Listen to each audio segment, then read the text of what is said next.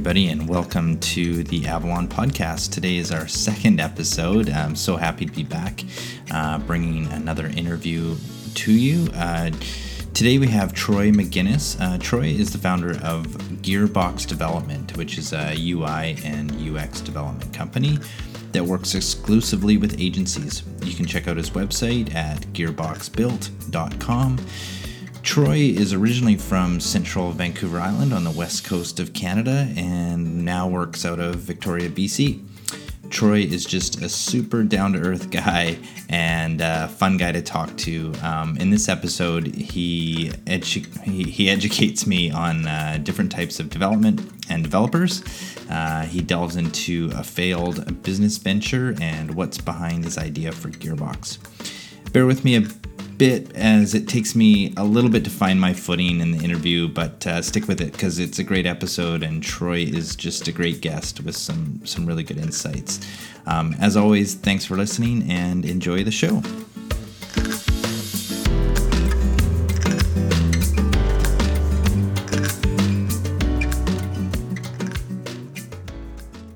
All right. Welcome, Troy. Thanks, Joe. Thanks for having me. Thanks for coming on the podcast. Yeah, no worries. Yeah. I honestly checked you out on like all the socials last night. Oh, did you? And didn't find out that much. You said you're an open book, but I didn't find out that much. I mean, I'm an open book to people when I talk to them face to face. Yeah. But I'm not much of an online social person. You'll find the most amount of information about me on probably Instagram, but Oh, okay. I don't really Facebook very much. I kind of just creep nowadays, and I don't Twitter or really much of anything else. Oh yeah. So I mean, I think if you Google my name, I come up in a few places. Yeah, you came up. You had your own site, troymcginnis.com. Yeah. Good SEO right there, right? Yeah. And then what was the other one? There was another website you came up on pretty quickly. Well, Leap. Yeah. You're still on Leap. Still on Check Leap. that out. Copyright 2018. Well, they gotta update that. But I don't know. I know that when you Google my name, there's also some doctor that comes up. Okay, I did Troy McGinnis Victoria. Oh, to be a little okay. specific. Okay, yeah, that's good. Yeah. You kind of narrowed it down a little bit there. Yeah, and I checked out your portfolio too. Nice. I think my portfolio on my website is very out of date. Yeah. Yeah. What was one of the more interesting projects there? I saw some pretty big names. Did you? Yeah. Like? Gabor Mate? Is that how you pronounce his name? Dr. Gabor Mate? Yeah. Yeah, for sure. He's huge. Yeah. The power of now. Yeah, I know. That was actually a really cool project that I ended up doing with another just local designer here in town. And they just I was working with them on a regular basis at the time. Yeah. And I didn't actually know who Dr. Gabor Mate was when I did it, but It turns out he's actually kind of a big deal. So. Yeah, he is kind of a big deal. But he's from Vancouver. He's pretty local, but still he's totally. Pretty internationally renowned. Yeah, apparently. Yeah, cool. Oh, we'll get to that, but the start. You're from Victoria? I'm from the island. Yeah. I was originally born in Comox. Raised in Courtenay. Yeah. Spent my entire life out there until I was 18 years old, and then moved down to Victoria right after high school. Yeah. So what was it like growing up in Courtenay?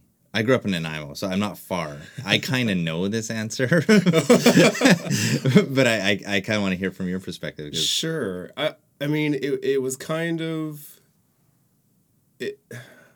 It was good and it was not so good. I mean, I actually had this conversation with one of my daughter's friend's parents last night about Courtenay because they were considering moving up to that area. Yeah. And I think for me as a teenager, there wasn't much going on. So it was kind of a boring place to grow up. And so I think that it kind of disenchants you with the entire place. Right. Because, you talk to a lot of people nowadays when I'm an adult, and they love that area. It's there's lots of outdoor things. There's, they have lakes and rivers, and there's the ocean. There's Mount Washington just right there, Strathcona Park. Cumberland is a huge mountain bike community. And when I was a kid, I just thought it was kind of boring. But it was nice because I got to grow up, cross-country skiing, and I lived on a farm too, so I had tons of space to go biking around, and that kind of got me into, outdoor sports and that kind of stuff. Right.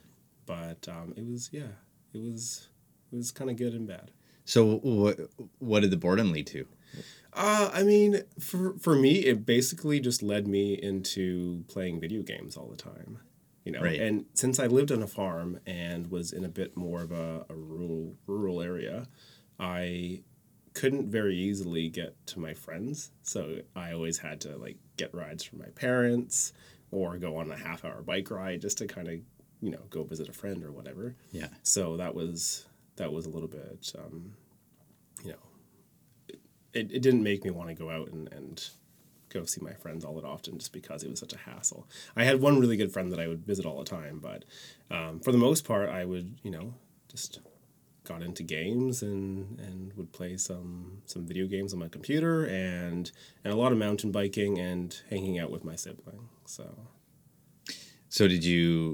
when did you decide, I got to get out of here? It was probably... I don't know that I actually made that decision until I had graduated. I didn't really think that there was much other option. It's what I had grown up with, right? So it was I'll just stay here. Maybe I'll become an auto mechanic. That's what I thought I wanted to do at the time. Okay. In grade 12, I was taking shop class, and then I was like, oh, I love cars. I'm such a gearhead. I love vehicles in all senses. So that's naturally where I thought that I would want to go, but turns out it's more of a hobby, less of a career path for me. Right. And I kind of ditched that, and my girlfriend at the time really wanted to move down to Victoria for college or for schooling, and so that was kind of what drove me to make that shift. And never look back? Never look back. No. As soon as I came to Victoria, I was like, holy moly, this is what else there is out there. I had been down to Victoria before, but never lived in another city. Yeah. I'd lived in the same house for my entire life. Right. So it was a huge shift for me, and it was eye-opening. Cool. And have you lived anywhere else other than Victoria and Comox? No, just those two locations. Yeah, I mean... What surprised you about Victoria when you were here, when you got here? There was just so much to do. and it's not even that big of a city. You talk to people that have been here their entire lives. Yeah. And they say it's small. There's not much going on. They'd rather be in Vancouver or Seattle or San Francisco or Toronto, or they really like it here. And there was just a lot going on. The city didn't shut down at 6:00 in the evening. You could still go out to the grocery store and pick up groceries. If you wanted to have a nice dinner, and there was a lot more options for food.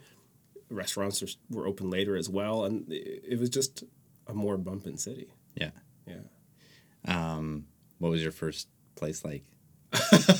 Here in Victoria? Yeah. Oh man, it was all right. It was one of those old construction wood apartment buildings. Yeah. I thought it was awesome at the time because I didn't know any better, I actually had moved out into a bachelor in Courtenay just in my final year of school with my girlfriend at the time. And so moving into a one-bedroom apartment down in Esquimalt seemed like luxury to me. Yeah. It was huge. It had slightly newer appliances. It had its own bedroom. That's a good sign of a one-bedroom. Yeah, I know. That it actually has a bedroom, yeah. Yeah, not all of them do. No. So, yeah. Cool. So, fast forward. So now, you started to take up some web development stuff at some point. Like, what led to that? What was the piece? Did it go back to doing gaming and that kind of thing, or was it independent? Well, it started off with me not really knowing what I wanted to do with my life, because I came down to Victoria. My girlfriend was going to college for accounting, and I was just working 2 jobs just to kind of make ends meet and kind of support her through college and stuff. And I knew that I wanted to go to school. I didn't know what I wanted to go to school for, but she had suggested that I go and just go for computer science, essentially.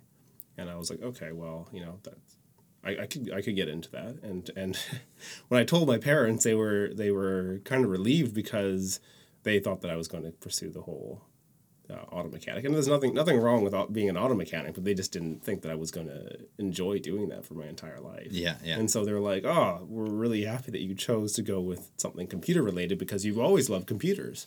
And I was like, "Oh, yeah, I guess so." So I hopped into that. Well, this is okay. So put a plug in that for a sec. So I've heard, so I'm not a programmer. I don't do any web development, anything like that. I mean, I did Visual Basic and a little bit of HTML in high school. Sure. But I get this like sensation from the tech community here in town, and I'm sure elsewhere, that, they're really looking for people that, are compelled to code, compelled to build. Like, do you fall into that category, or do you think that's an incomplete sort of view on things? What's the... I think that I do, to a certain degree, for sure. It's definitely a passion. But has it always been? Or did you kind of get shown that when you went to school? And it kind of always was. Oh, okay. That's the thing, is I didn't really notice it, because it just seemed so normal to me. From a young age, I worked in QBasic, which is like the predecessor to Visual Basic, on my old, DOS computer when I was a young age. Yeah. And me and my sister would just write choose your own adventure stories, essentially, just in QBasic. And I really enjoyed doing that. And then I also, kind of from there in high school and middle school as well, we kind of dabbled in a little bit as well. Not a ton, but like in Flash, we did a little bit of programming using ActionScript, and I really enjoyed that. And also, we built websites and that kind of stuff in middle school, kind of the basic HTML and CSS. But I found that it kind of ignited a little bit of something inside of me, Yeah. Like a little bit of a fire. But and then when you ended up going to school, did it just feel like you were filling a toolbox? Or how did that, like, did it feel like it really resonated with you at that time? Well, at the time, it was interesting, because the program kind of introduced us into a whole bunch of different programming languages at once. And so it was interesting to get my hands on a bunch of different things. I definitely learned what I really liked and what I didn't like. But for the most part, what it did for me was just show me what real programming was kind of like, and also what was out there. And it's not that it gave me the skills in order to become like a full-fledged developer or do it as a profession, but it just kind of got me into the mindset of what programming was like and what development was like, and showed me a little bit of like Unix-based stuff. And then once I got that, I basically just branched off and just took the reins from there. Right. Yeah. Educate me. There's like back end, front end, full stack. Oh, what do we, geez. Tell me how this works. Well, I'm sure that there are a lot of people out there that have their own opinions about that, and so I'll just share you mine. Back-end development is typically things that involve like operational code. So you have like programming languages like Python, PHP, Java. It also involved databases as well, like MySQL, Oracle, that kind of thing. And so that's typically the things that you don't see that go on behind the scenes. So Front-end development is typically what the end user sees. So things like HTML, CSS, JavaScript, that's all front-end. And they're on top of that back-end stuff? Yeah, so you typically, so for example, just like a really commonly used CMS out there, WordPress, is built on PHP. So PHP is the back-end that handles all the code with, creating posts, saving posts, creating pages, saving pages, that kind of stuff, retrieving user information, and everything that you see on the front end. So when you click on create new post and you start typing in the information and you click on the publish button, that's all front end. Okay, yeah. And the term full stack refers to somebody that is able to do everything, essentially. Right. So a true full stack developer. And I'm smiling because I don't know that there are many very true full stack developers. There's a lot of people that claim to be full stack developers because they can touch on one or two things. They can do a bit of back end. They can do a bit of front end. I technically would fall into that realm. But you also, in my opinion, to be a full stack developer, you also have to be able to manage servers, stand up servers from scratch. So that means, building a server on like a CentOS operating system, turning it into a web server, starting up a database on it, as well as being able to do back-end development and front-end development on top of that. So the full Monty. Yeah, it's not that people can't do that, but maybe more so what it is that jack of all trades, master of none. Yeah. Full stack. Right. Yeah.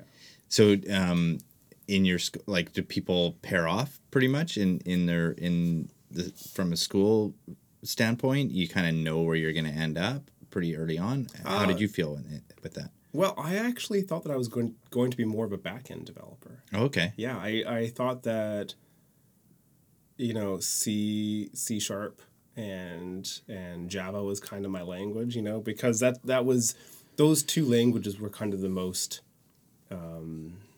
prominent languages, I guess, in the college that I went to. And so I thought, oh, this is great. I'll just build out all these systems and things.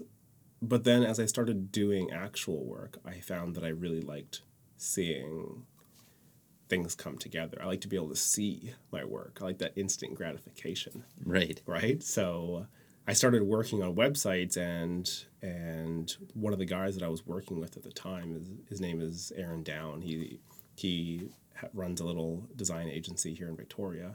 He really pushed me to kind of become and I say this in air quotes because, again, it's kind of a mythological thing.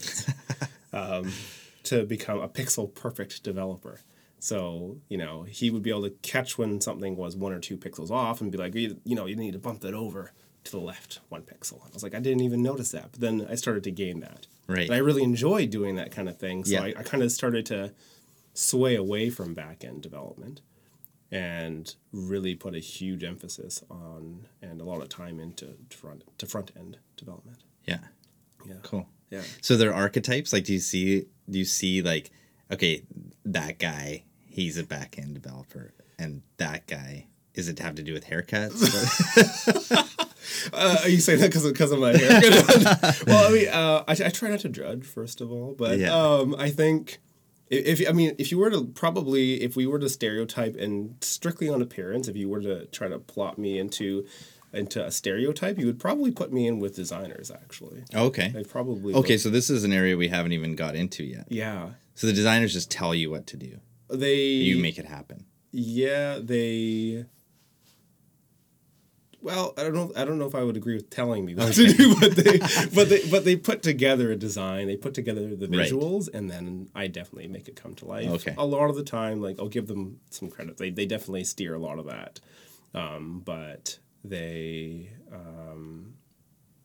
a big difference between a web designer and a web developer. Right. People often call me web designers, and it's fine. For people that are not in the industry, to them it's the same thing, right? I'm designing a website. I'm not actually really designing a website. Right.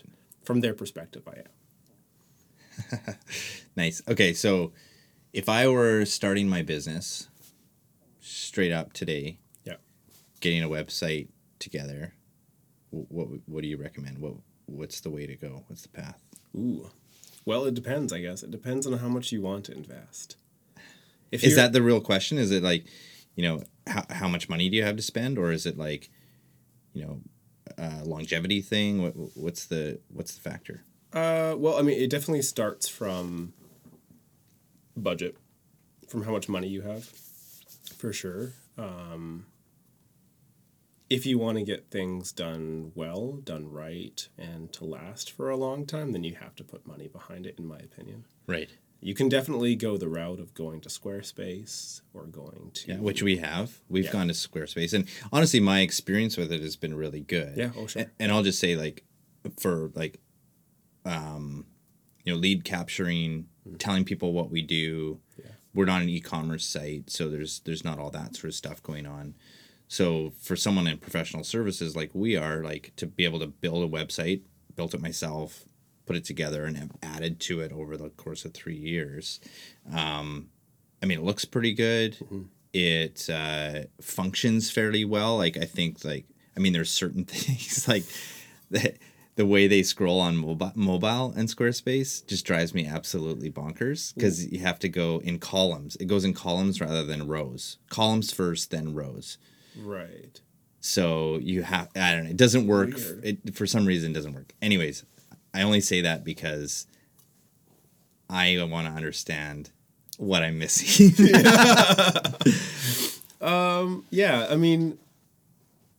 And be brutally honest. You can be brutally honest. Okay, well, so for a lot of people, Squarespace is totally fine.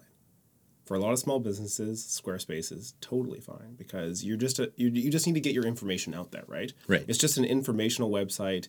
It's going to look pretty generic. Yeah. Because a lot of people use Squarespace. A lot of people use those themes, and their themes are built off of what is kind of most desirable, what looks good but is also flexible, right?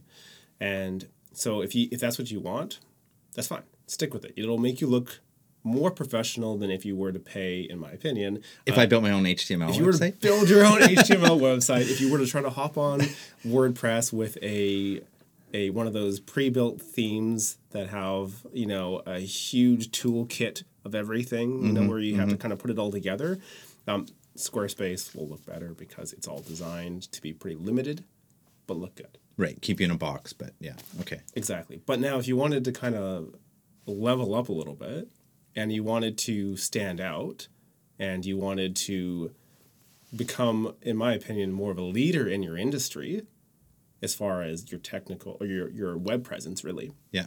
Then you need to look to an agency, or, not necessarily an agency, but at least some capable group of people that design and develop websites from the ground up. Right. That's really the only way to go. Yeah. Yeah. So content management, is that owning it? Is that, I've heard that owning, because on Squarespace you don't actually own the theme or own your website, really. You own your domain, but maybe not your website. Right. Is there risks involved in that? Like from a legal perspective? Or? No, just, I guess like from a transferability. Squarespace blows up tomorrow. Right. Where's your blog? Where's your content? Right. Yeah, that's true. I mean, the same could be said about getting a custom built site done as well. Is that if something goes wrong and you don't have developers to deal with it, then it could blow up. Right. Ideally, you'd choose a platform that's readily used, like WordPress or something like that. Yeah, yeah. But no, definitely, if you're in Squarespace and all your content is inside Squarespace and everything's in Squarespace, your theme and everything, then it is pretty difficult to get it all out. You can get, I'm sure that there's a way to get content out. But if Squarespace blows up, goes down, like, you're lost. Like, it's gone. Yeah. It's kind of like Dropbox, right? Right. If you have all your information in Dropbox and Dropbox disappears, then it's all gone. They have backups, right? I mean, if the company's gone, then the backups are gone too. Yeah. Okay, so getting back to so you went to school, learned your code, and met a few people, I'm sure. Yeah. Then my understanding is you started a business or some sort of partnership, like. It must have been pretty early on out of the gates, or did you work? somewhere else for a bit? I worked at a couple companies for a bit doing back-end development. Yeah. What I thought that I wanted to do. Yeah. Yeah, working in cubicles as well. What I thought I wanted to do. Corporate job, corporate America. Turns out I hate that atmosphere. It does not resonate well with me at all. I have a friend who still works there and he loves it. So that's awesome. For some people, it's great. For me, no, I don't like that at all. 9 to 5, in and out, it's just punch card, in and out. Not good for me. And then once I did that, I started kind of contracting because I started seeing how much I enjoyed building websites and working on my own. And then me and it would have been my wife at the time, we started a gift basket business on the side as well. So that's what she did while she was at home with our daughter.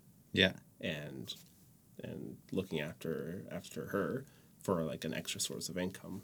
Also started doing gift baskets. And then those gift baskets turned into a bigger thing, which ended up leading to us opening up our first retail store downtown Victoria. Crazy. And experiencing that whole thing. Yeah. So that was interesting. So was there any dovetail there with with the web development side, or was it two separate worlds, gift basket business, contracting as a web developer? Well, they were two separate worlds for the most part. Yeah. But one thing that really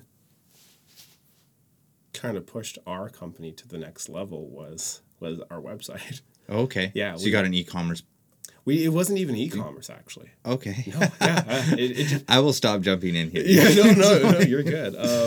It was really just a website that showcased our gift baskets. So we would put up like our products up there, but our gift baskets were so customized that we couldn't necessarily, or it would have been much more complicated to build an e-commerce platform or a site around it. So what we did was we just took some really awesome photos of our gift baskets that showcased them really well, and we built a clean website. And we started getting a lot of traction just because we had a website that was ranking decently on Google because, gift baskets in Victoria, it's a pretty small industry. Yeah. But there's definitely a demand for it. And so people would search it, and then we would start going up and up and up in the ranks. And then people would start commenting on how nice our website was. And they said that they would actually choose us over a competitor because of how nice our website looked. Well, isn't that the thing? Like, I've noticed now that, we have a bit of a web presence and we're kind of getting into that. It's just how low the bar still is. It's 2018 and industries across the gamut are just terrible with their their websites and that. Like, yeah. I don't know, what was I searching for the other day? I think it was like inside air quality, just like, how do you test your inside air quality in your house? Yeah. Because we have all baseboard heating and, right. I don't think air circulates from November to March. I think we opened our door this weekend finally. Yeah. But so you kind of worry about your air quality. Go search on, the internet. It is terrible. Like, you think, I'm not the only guy that's worried about air quality. If you just put a little bit of extra effort into that industry, you could own it. And I think that's there's thousands of those. So you guys did it in the gift basket industry. And it worked really well for us. We went from, because we ended up buying the gift basket business from another person who had run it into the ground. And so it was actually a company that had been around since 1989. And we ended up picking it up for a couple $1,000 with inventory from the previous owner. And so we took it from being, a company that was worth a couple $1,000 to being worth tens of thousands of dollars within a year or two. Right. Just from that online presence, just from, producing high quality gift baskets, just from setting that quality benchmark really high. People were willing to pay the premium for our gift baskets. And we also use local companies like, what are they called? They're the Eco Courier here in town. They're fully electric. They have electric vehicle. Who's that? Oh, it'll come to me. We'll search it after. Okay. Maybe I'll post it. Sure, sounds good. Yeah, they were great, but they were the ones that did all of our delivery in town as well. So we were able to also stimulate the local economy by having that business as well. Yeah. And a lot of gift basket businesses and stuff are not necessarily local. You know, the Browns, the flower shop down the street, they'll do gift baskets as well, but it's not what they do. Yeah, no, it's not what they do, exactly. And so there's like a worldwide gift basket company that kind of encompasses everything. And there are some small shops here and there, but it definitely turned into a pretty sizable thing. Yeah. And all just from producing better quality products and from having a better quality web experience for our customers. Right. Just having your phone number readily available. And all of our orders were taken over the phone. Like, we had nothing on the web. This was also back in, I don't know, like 2010, I guess it was. Okay. Maybe even 2009. Yeah. And so, yeah, I mean, had we had an e-commerce site as well, it would have probably... Right, you could have blown it up island-wide. Yeah, huge. Yeah, that probably...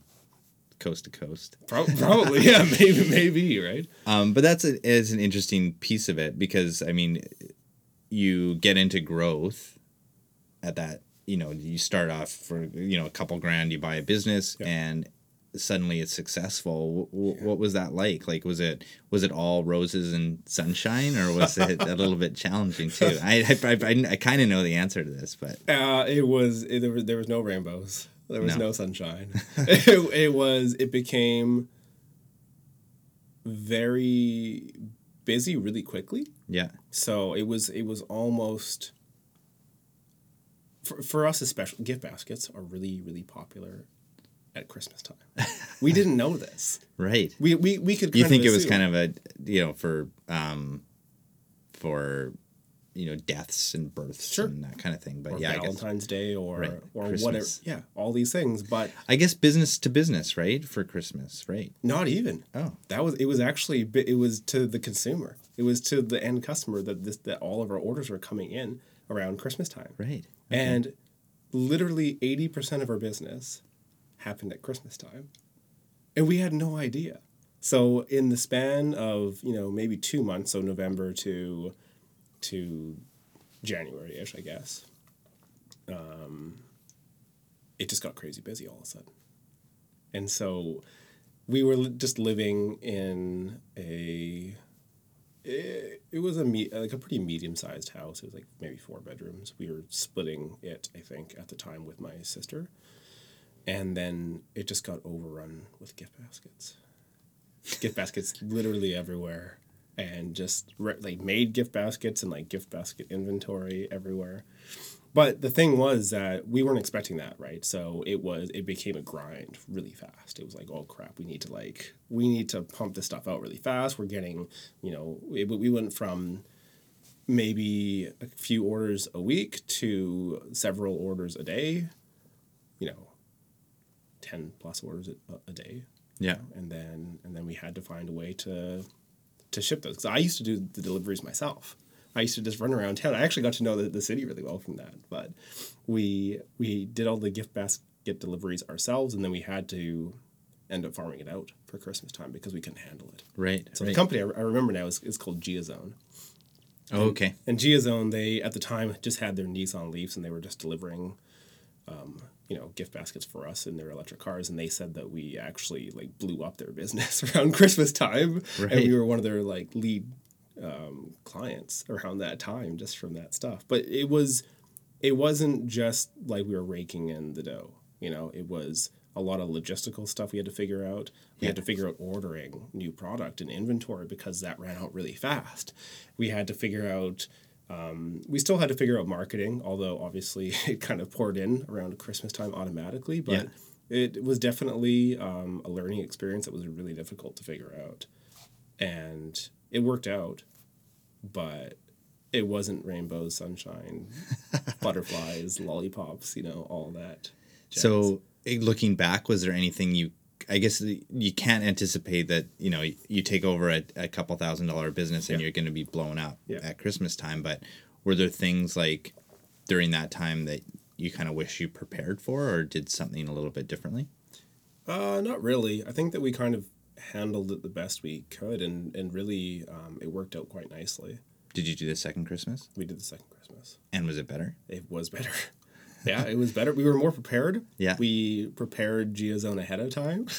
Because the first time we just called them and we were like, we need you guys to deliver these things like now, today. We have 10, 20 gift baskets to go out. Yeah. And they're like, okay, we'll figure it out. And they were a new company at the time too. Yeah, So they were trying to figure it out with us.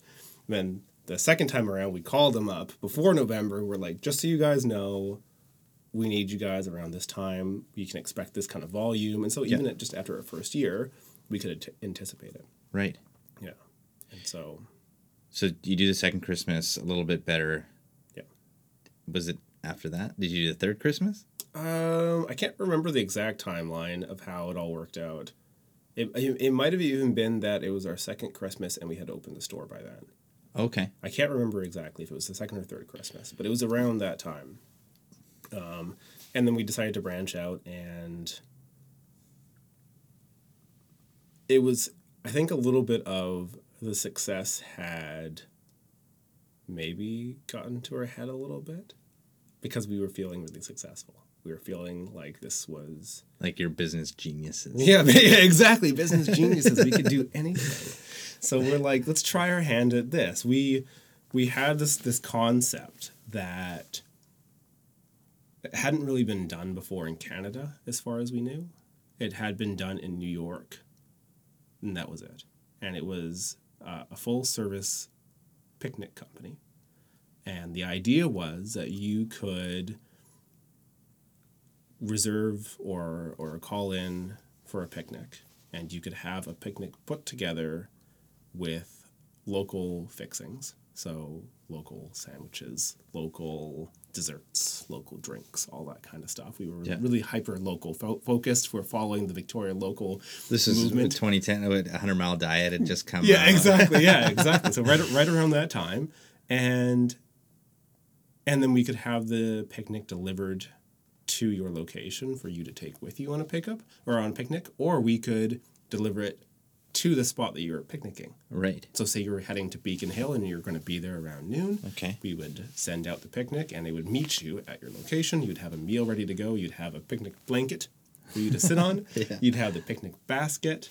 You'd have drinks, everything that you needed. And so the whole idea was that it was to kind of round out the business a little bit. Right, a little more summer. Yeah. Yeah. And makes sense. to focus on things like engagements, just family outings during the summertime or any significant events. And it was kind of like outdoor food catering, I guess, right? And so we partnered with some local shops. We actually partnered with Picnic Tooth, and they provided all our sandwiches and stuff for us because they do catering.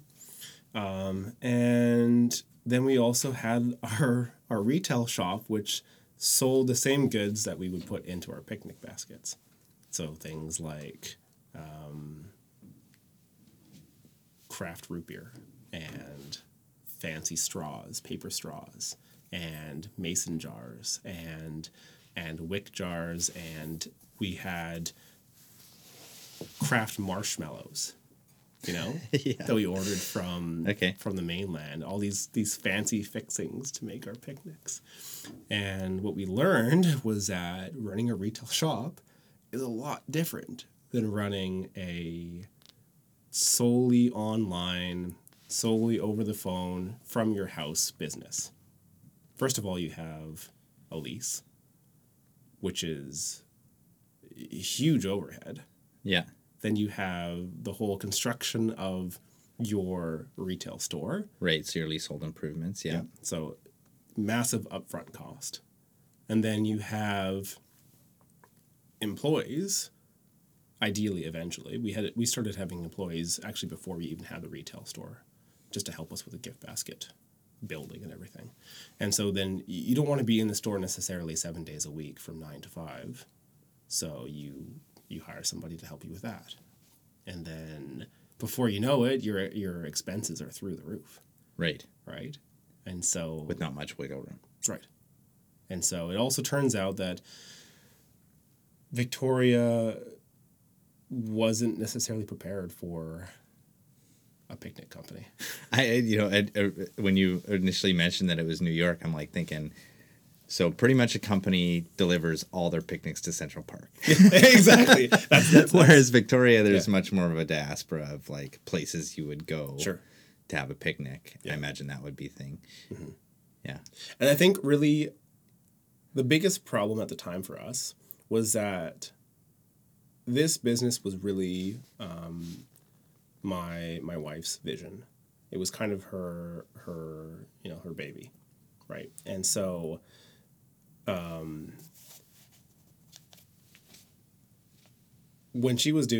we were doing that, I was also doing my contract work. I was also doing web development on the side, building websites. And so that started to really gain momentum. And so my focus really became doing that while focusing on our my wife's primary business second. And so that kind of caused some issues in that we didn't have a lot of time put towards marketing, put towards business operational stuff, and making sure that the business was set up to succeed. Yeah. So while my business was becoming more successful, it turned out that our other business started to falter a little bit. And so kind of balancing that became a major balancing act. And what was the result? It inevitably failed. Yeah. Yeah. And it was I mean, we could see it coming. It's kind of one of those things where you realize that you're not putting enough time towards it. You're not putting enough money towards it. You start running out of money. And then you're like, oh, crap. It's a sinking ship. Right. There's nowhere to get back in front of the 8 ball kind of thing. Yeah. And so for me, it was that my focus was still really on my own business and making sure that succeeded. And so as things started to kind of decline a little bit, I would put even more of my energy into my own business. Right. So that caused it to essentially topple. Yeah. Right. So what was the aftermath? What was the result of that? I mean, you figure out you got to close your doors. Was there like an emotional toll like on you? Did you feel like it was a failure on your part? I think that it felt less of a failure to me than it did to my wife, because it was her idea. It was her business. It was her, it was her thing, right? Yeah. And so I think there was a pretty big emotional struggle between her and I, just because, as my business started to see more success, I started to focus on it more. So there was a little bit of like emotional tension between us, because it was like, well, why didn't you, kind of focus more on our business, Right. And so that caused an emotional toll in our relationship for sure.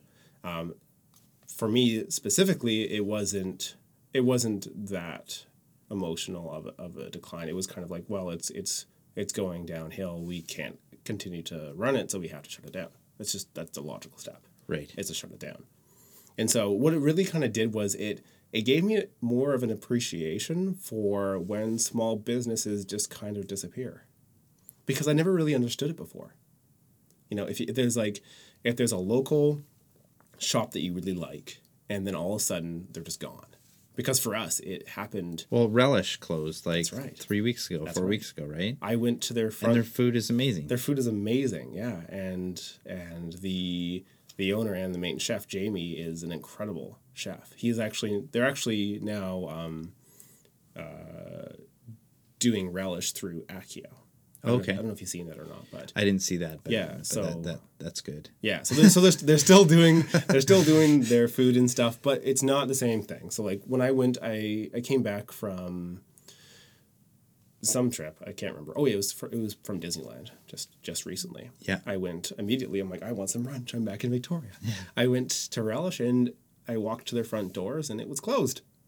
And so initially I was like, what? Yeah, I think it was your Instagram post that informed me. That's right, yeah. That Relish was closed because I didn't hear. And then I heard somebody else mention it a couple days later. But exactly, yeah. And so I was like, oh, crap. Like, this is, well, how could they do, you know, everyone's initial reaction is, how could they do this? Like, why would they shut down? Why wouldn't they give us more warning? All of these kinds of things. Yeah.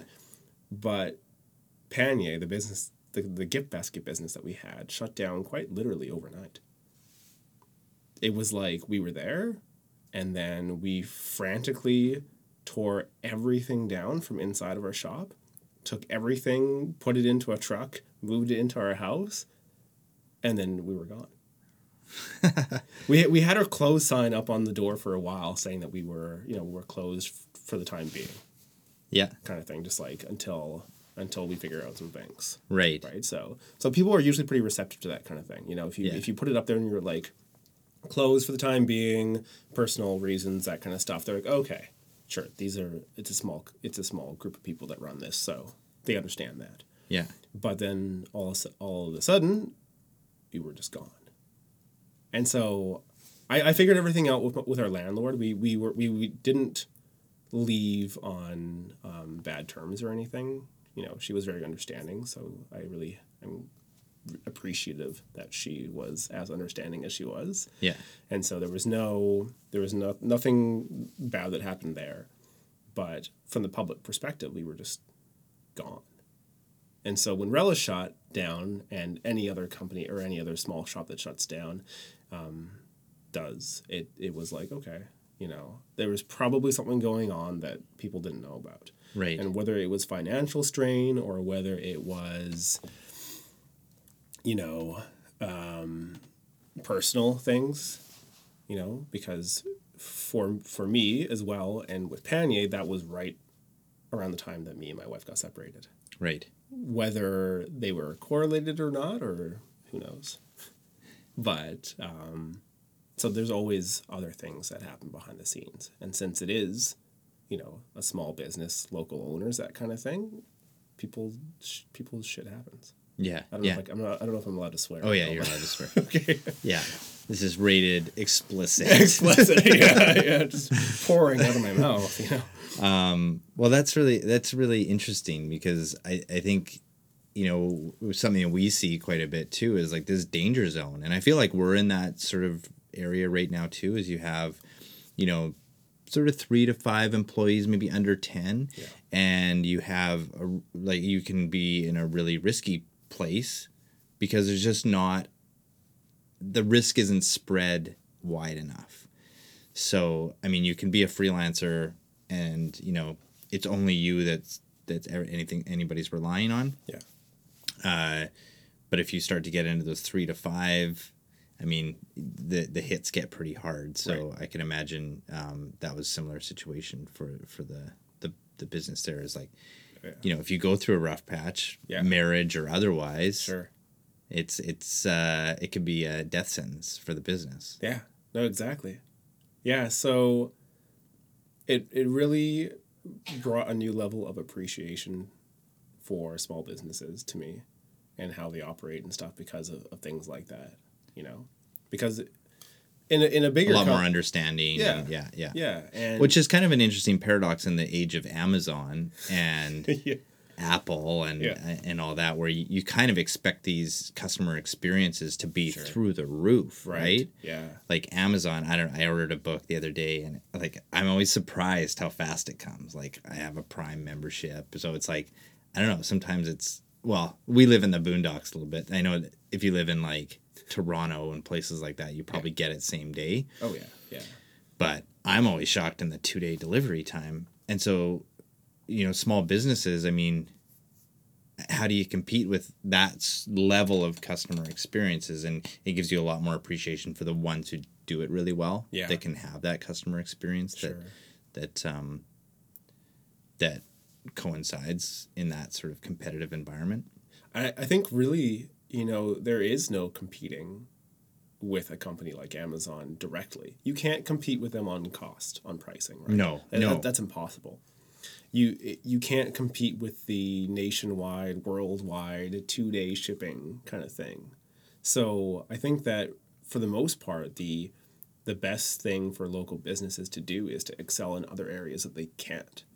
So things like having that direct connection with people, having that kind of personal touch to everything. Right. And also introducing a new level of quality as well, right? So there's a lot of things that you can't really maintain high quality with at the level of Amazon. Mm-hmm, mm-hmm. I say that, and maybe that's not true because maybe they'll prove me wrong. Well, I mean, there's certain things like I'm thinking of Biophilia that's down the road here. Right, yeah. And somebody like that does like landscape design, but also sells plants. Like, Sure. you're not necessarily, like, I don't think that's the greatest place to go to Amazon to go buy yourself a plant, right? Right.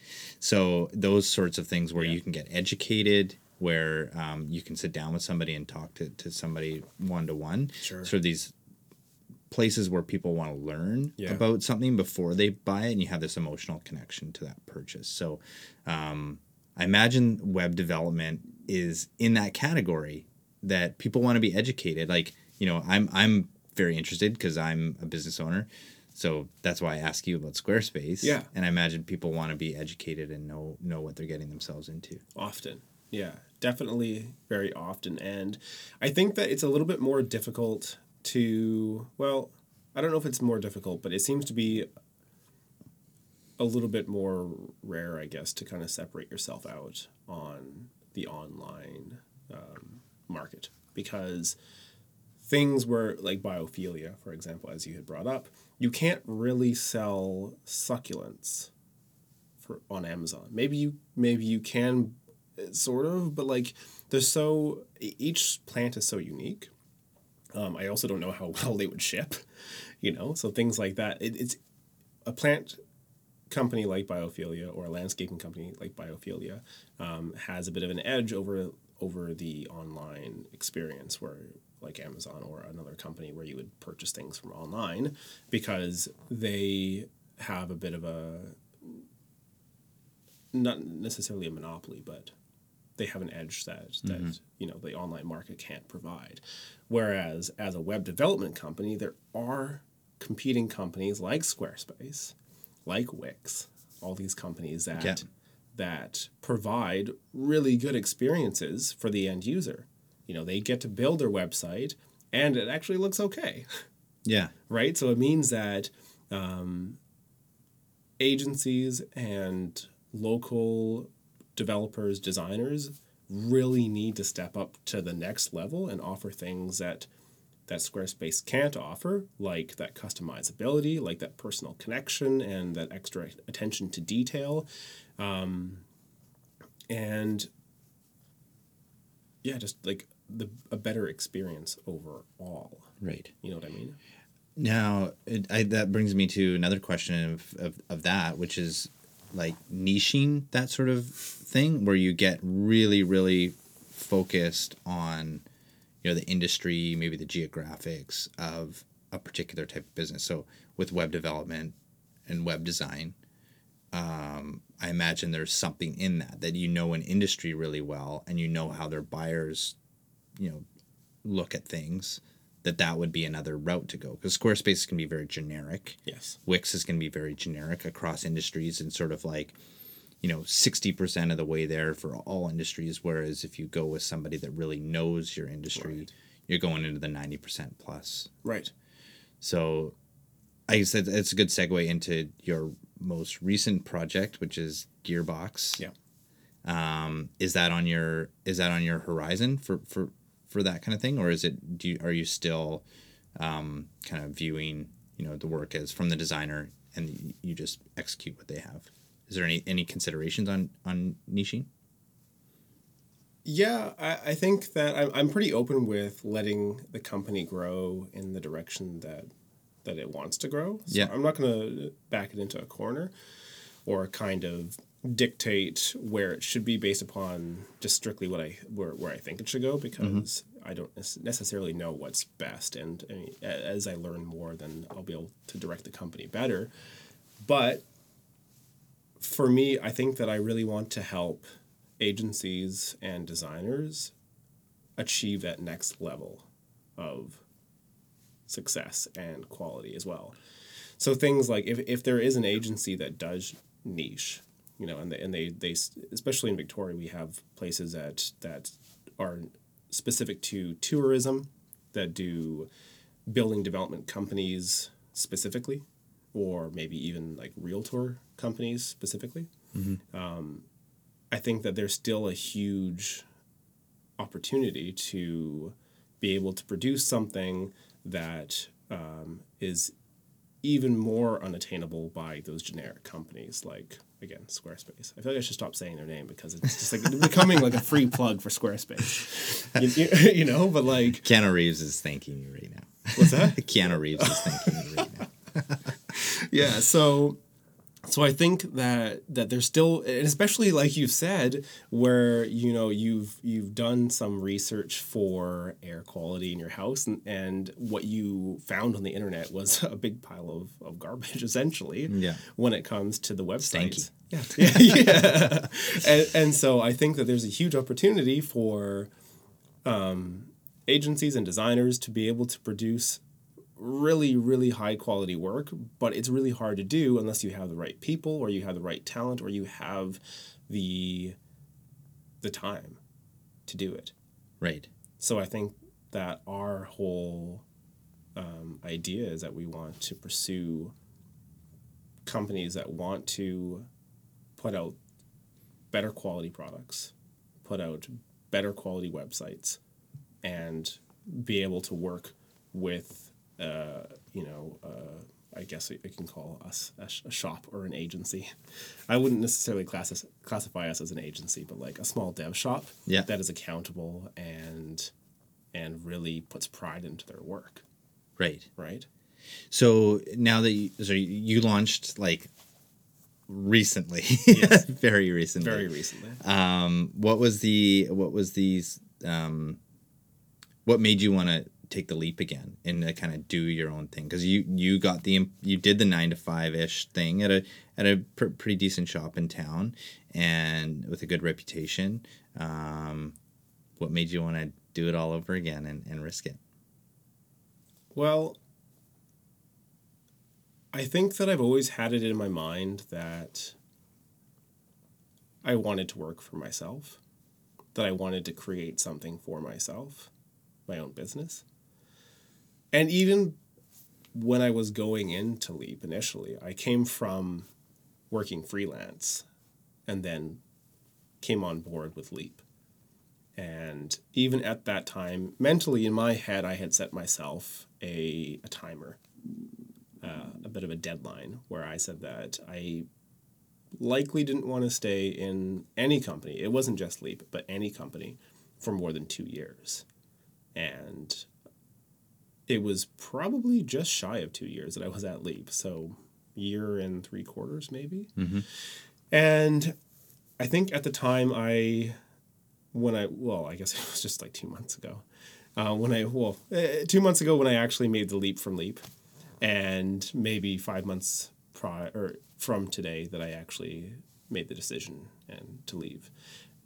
For me, it was, I saw that opportunity for agencies to be able to have kind of an auxiliary group of people that they work with to help them with development bottlenecks, to help them with the quality, because it turns out that a lot of dev shops don't put out necessarily the highest quality work. Okay. Whether that be because of time constraints or whatever, but it's hard to come by really high quality stuff. Mm-hmm. And I just really also hated working 9 to 5. And you know, I was talking to my boss, to Neil, right before I had made the decision. And I told, like 5 months ago, right before I had told him that I was going to leave. And I said, you know, I don't know that I'm going to be able to get what I'm looking for from any studio, from any place in town. It's not that I don't necessarily want to be here. It's that I don't want to be anywhere in town. Mm-hmm. Because I don't think that any place can offer me what I'm looking for. And it wasn't just like a monetary thing. It wasn't just compensation. It was my time. And he said, I hope you know that when you start your own business, you're going to be working a hell of a lot more than you do now. Yeah. More than 8 hours a day. And I said, you're right. I know I've done it before, but I definitely understand that. And it was more so about being able to control my schedule so that I could do things like pick up my daughter from school, like stay home with her if she's sick and not feel guilty about it.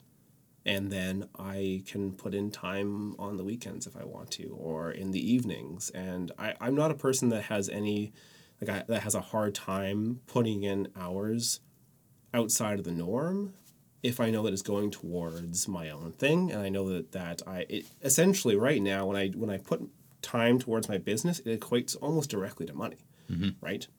Into the company's pocket, right?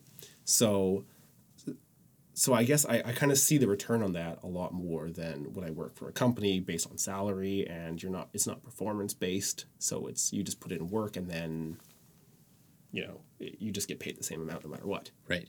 Right. And it's not necessarily going towards the growth of the business. You're just doing the work. Just doing the work. Yeah. That's, I think that probably resonate with a lot of people that, have to put in that time. And it's an exchange, as as a business owner, that you have this. If you have the security of employment, then that's the trade-off. Is that you're not necessarily going to have meaningful work, right? But you're going to have work, and you're going to know where your next paycheck is coming from. Sure. So that sort of trade-off. Yeah. I'm interested to hear this. I'll preface this with sort of my own answer and my own experience. But I had this great question in a quiet moment. Somebody asked me this great question. It's like, she said, what are you most proud of about your business? And I was like, whoa, that's kind of interesting question. It was a quiet moment. It was like, okay, interesting. I had to think about that. And I remember what I thought was like, with Avalon, it was, a way for me to sort of build this company that's the best parts of myself. It's not like, it's not, I don't know, jealous or but it can reflect your best values, right? And you can kind of tell it what to do. I mean, it's only going to do what you put into it. And I remember feeling that way when she asked me that question. Like, you know what? I'm proud that I've stated these values, I've stated these goals for it, and now I can kind of reflect the best parts of myself in something that's outside of me in this organization. Right. I wonder if you have like a similar sort of experience with Gearbox, or if that became like a part of why you wanted to go out on your own. Was that a component of going out? Like you've already mentioned that you want to do good work, like great work. Yeah. So I imagine that's reflective of your values. But right. Was that sort of a component of starting this and doing your own thing? Well, first of all, I'll say that is a very profound thought that you came up with there. Self-reflection in your own company. I suppose that was a big part of it as well. I don't know that I would be able to put those words to it quite the same way that you were able to. But it definitely was something that I felt I wanted to have control over, and that there was something missing with where I was working as well. And that for my own core beliefs and my own, desires, it wasn't reflected in the place that I was working necessarily. And not that Leap does bad work at all, because they do extraordinarily good work. But there was just something missing. And, I think that if you were to ask me the same question of what am I proudest? Well, it's early days yet, but I mean, thinking that in the future, what you maybe want to be proud of the business, and like what it would look like. I don't know. I asked this question, like, what does it look like when it's done? But what does it look like when it's sort of like you've put it together as far as, what it does and who does it and that kind of thing. Yeah. What do people see when they see Gearbox? Right. Well, I don't know that it's ever done. No, of course. No, it's very like aspirational question. Yeah. And a very sort of like generic view of like, oh, in 5 years it's going to look like this, or in 3 years, like the people that you want, maybe other agencies, are going to think of Gearbox and think these things. Yeah.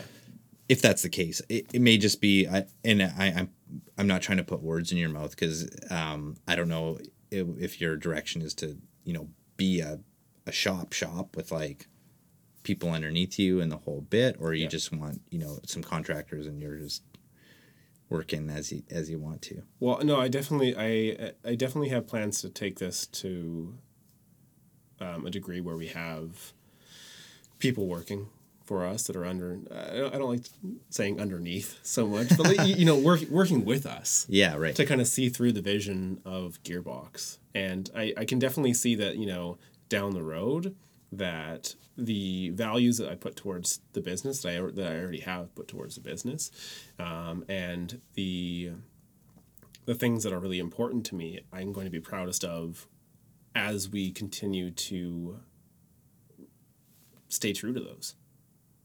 Because I think that it's super difficult for a company to stay true to their original values all the way through their business. Because sometimes there's something shiny that you want to chase after, or maybe there's another avenue where you can kind of compromise on your core beliefs a little bit, and then all of a sudden it becomes regular business practice to do that. And so, I guess I don't really know how to answer your question directly, but is there a time in the future, like you see Gearbox as being something like you close your eyes, yes, this would be awesome if in a certain amount of time it looks like blank? Yes. And what is that? What does it look like?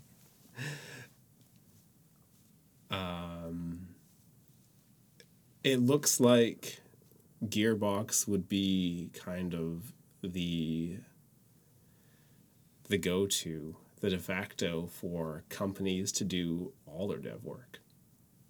So not even just for agencies that want to deal with their bottleneck issues, but to simply remove their development team altogether. Yeah. And have Gearbox be their primary development team. And how many people does that take? Like, what size of shop is that?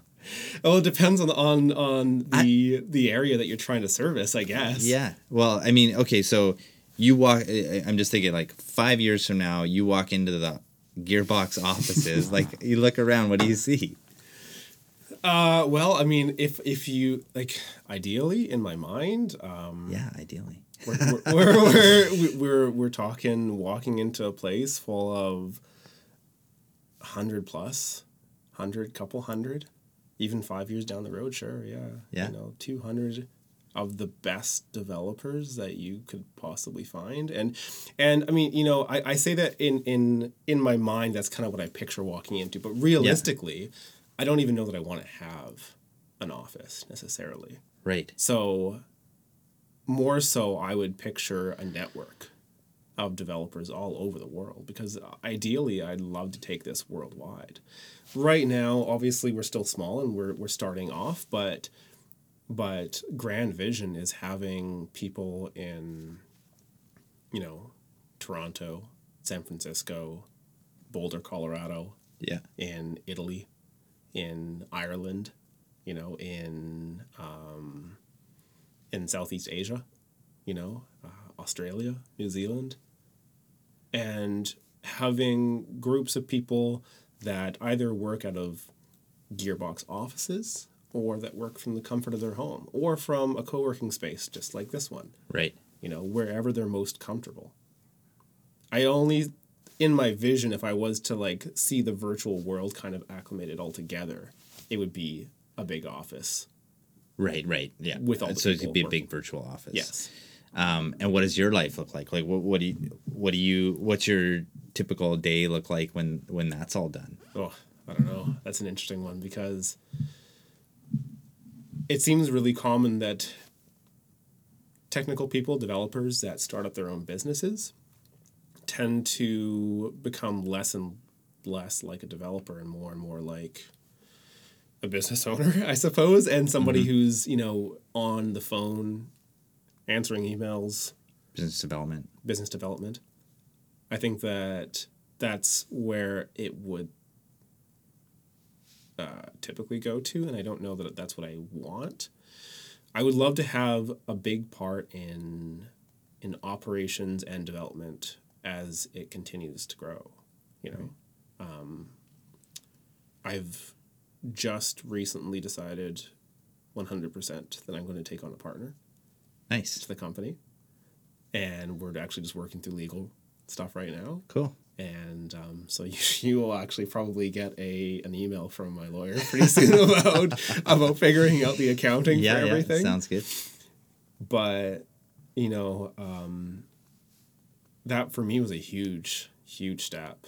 It was a huge leap of faith. Yeah. You know, because I have always been somebody that works on my own. And I'm very protective and private of my own stuff. Yeah. Normally, my own business, my own life, really. Although I say that I'm an open book, so I'm obviously working on that to kind of open that up a bit. But really to share, you know, the vision of my business and to hand a portion of the reins over and be like, okay, let's do this together. And I think that as things grow, that really helps because we don't do the same thing necessarily. You know, right. His name is Pierre. Pierre is able to do development. He's able to do design. He's able to do business operations. He's able to do a bunch of different things, and he really enjoys doing all that kind of stuff. And I am somebody who's focused on development and who really specializes in a specific type of development, front-end development. Right. And so that's something that I'd like to continue doing forever. Did you have to sell him? Did you have to sit down and talk to Pierre and tell him what Gearbox looks like, or like what the sort of vision for it is? And we talked. We talked a lot. I didn't have to sell him though. But I'm thinking from your perspective. So you have it, you have the idea, and you're obviously very passionate about that, like the particular need that Gearbox will fill. Yeah.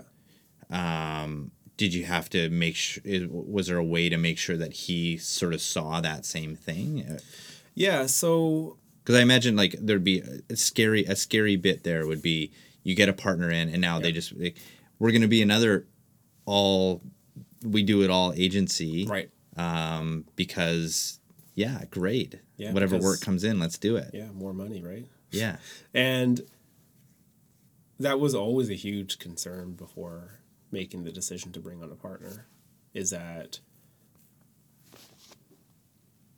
worried that they would take over, you know, operations and direction for the company. Mm-hmm. And so Pierre and I have actually been in contact for several years, and we've been doing, you know, some work on the side together, a little bit here and there, and he's actually based out of Manitoba, so I've only ever encountered, you know, I've never only ever seen him face to face and talked to him face to face in real life in the flesh a couple times,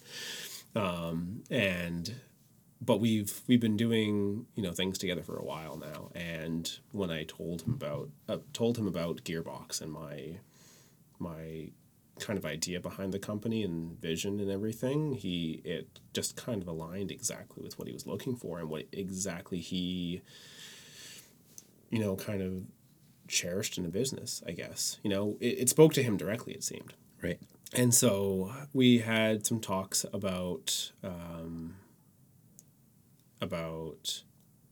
what he would have wanted in a company for himself. And that was kind of before I actually told him really the core values of my own company. And so the things that he was saying lined up directly with what Gearbox was all about. Cool. And he had already talked about how he had tried at a couple of his other companies to spin up a dev shop and on his own, essentially, that would contract out to those shops and handle all the development for everything that they do. And most of the times he got shut down. Or they would say, yeah, let's do it, and then they would just kind of, nod their heads while they backed away. They were never really fully interested in doing it. Right. And so, when we talked about ethics and stuff, it aligned perfectly. His ethical belief when it comes to dealing with clients, when it comes to transparency, honesty, communication, accountability, all that kind of stuff lined up perfectly. Yeah. And so, yeah, I can't remember your original question anymore. But what I was sort of getting at was like that nervousness around taking on a partner, and right. and now this is what we were talking about before, and now you have this organization or this thing that's really your baby, that you're allowing someone to co-parent with, so and have a say in matters as well. Yeah. So that's just an interesting, like, I guess where I was getting at was, what were the anxieties around that, and how did you come to a conclusion? But you answered that. That's like, I think a pretty similar thing where you have to make sure that these are aligned, because partnerships go bad, right? For sure. All the time. All the time. My dad has a lot of words to say about partnerships that go bad, and he had a lot of advice to give in that aspect, because he's had his own experiences with that. Yeah. But at the end of the day, the thing that I really realized is that it really motivated me to grow the company and to do better. Right. To work alongside somebody who has the same vision, who has the same drive, who has the same plans and everything was huge. And so it made me feel even more ignited and even more capable of taking Gearbox to the next level. Right. And to really turn it into something huge. Right. So what is the next step for Gearbox? Like, if you're going to talk about, world domination of dev shops, what's the next step? What do you have to do now? Well, we still have to, because you said that I've launched I haven't actually launched my business yet. So okay. It's okay. It's in operations and we're doing things, but we haven't put our name really out there yet. We haven't built our own website, and we haven't been like, hey, Gearbox is a thing, come to us. Right. Okay. So we have to launch, basically, is the next steps, really. Cool. So, and is that like, so you put your name out there, and is it iteration after that, or do you have that solidified at this point of that this is the idea, this is the need we're filling, and it's gonna look like this? There will always be iteration, always, forevermore, I'm sure. Yeah. Like we have our idea of what we want to offer and what we think the industry needs, but as demand changes or as demand presents itself, we'll adjust accordingly to be able to fill those needs. Yeah. But we have our ideas right now and what we're planning on doing and like how we're going to move forward. But really, until we are doing all the work and out there working with everybody, we won't really know. Right. So we'll always be refining our process and honing it and making it better and better and better, just like our products. Nice. Okay, so just one last question before you go. And I kind of asked this a few minutes ago, but I'm still crafting this question to get the right response. Sure. Not the right response, but I know. The idea. Yeah. Is that, when your business is kind of operating the way you want it to, for the most part, I mean, if it's up and running and things are going, what does your life look like? I mean, what does your day look like? Right.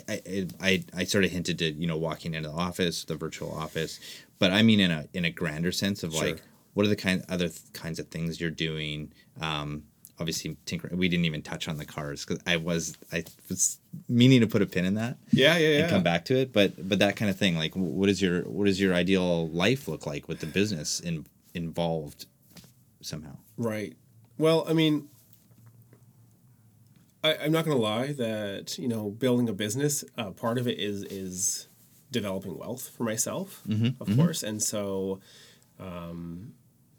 I think that whether it's world domination or Gearbox is at whatever size it is in 5 years and operating at whatever capacity that it is, ideally I would love to be able to shorten my days in the office or at the desk, whatever it may be, because it's virtual and everything.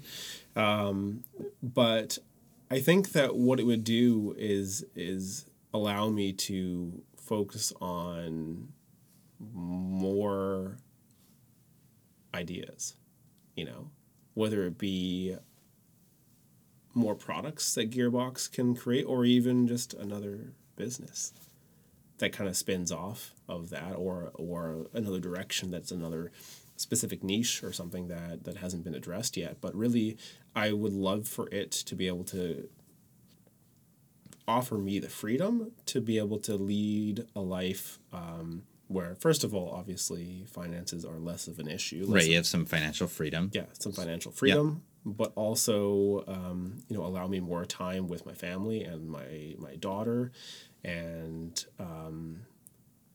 I'd love to travel and all that kind of stuff. And I think that all this stuff really ties back to being able to offer something more to the business, or at least, another business moving forward as well, where I gain more experiences in life and just experience more of what's out there. Right. And so I think if we're talking about like what a day in my life would look like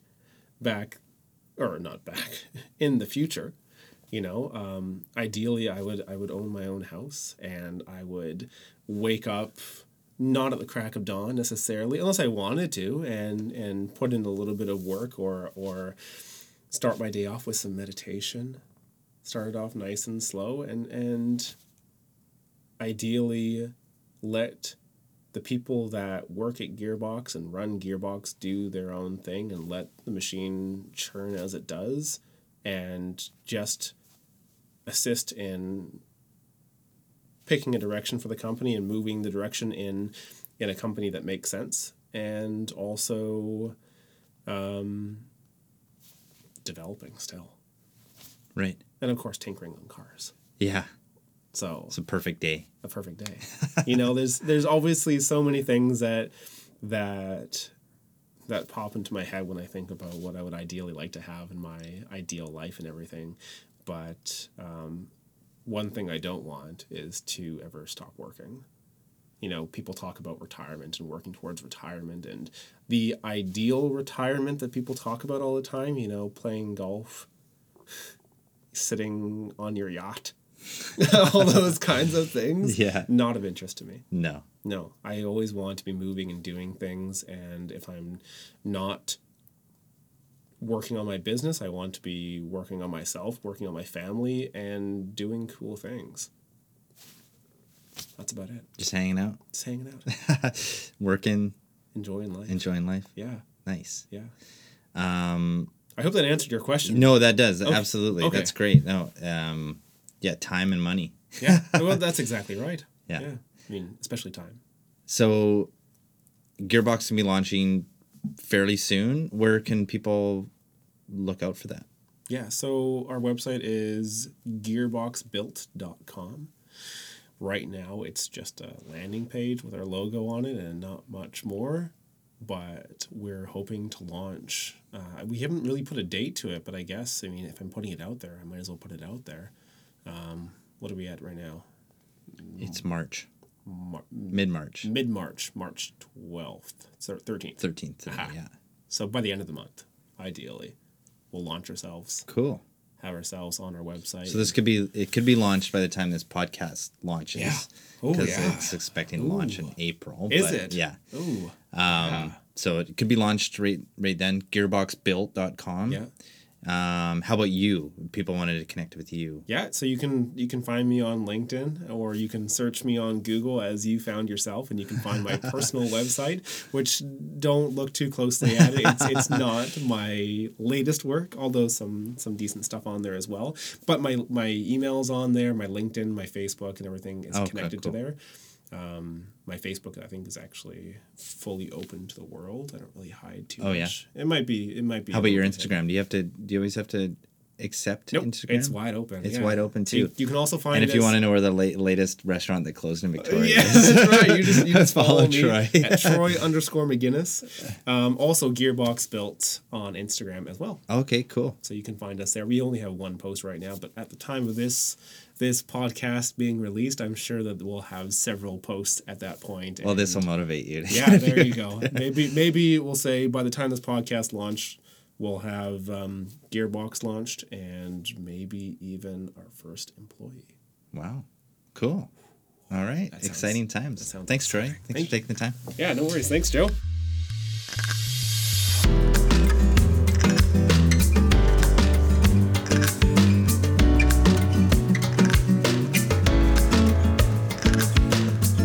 Hey everybody, thanks for listening.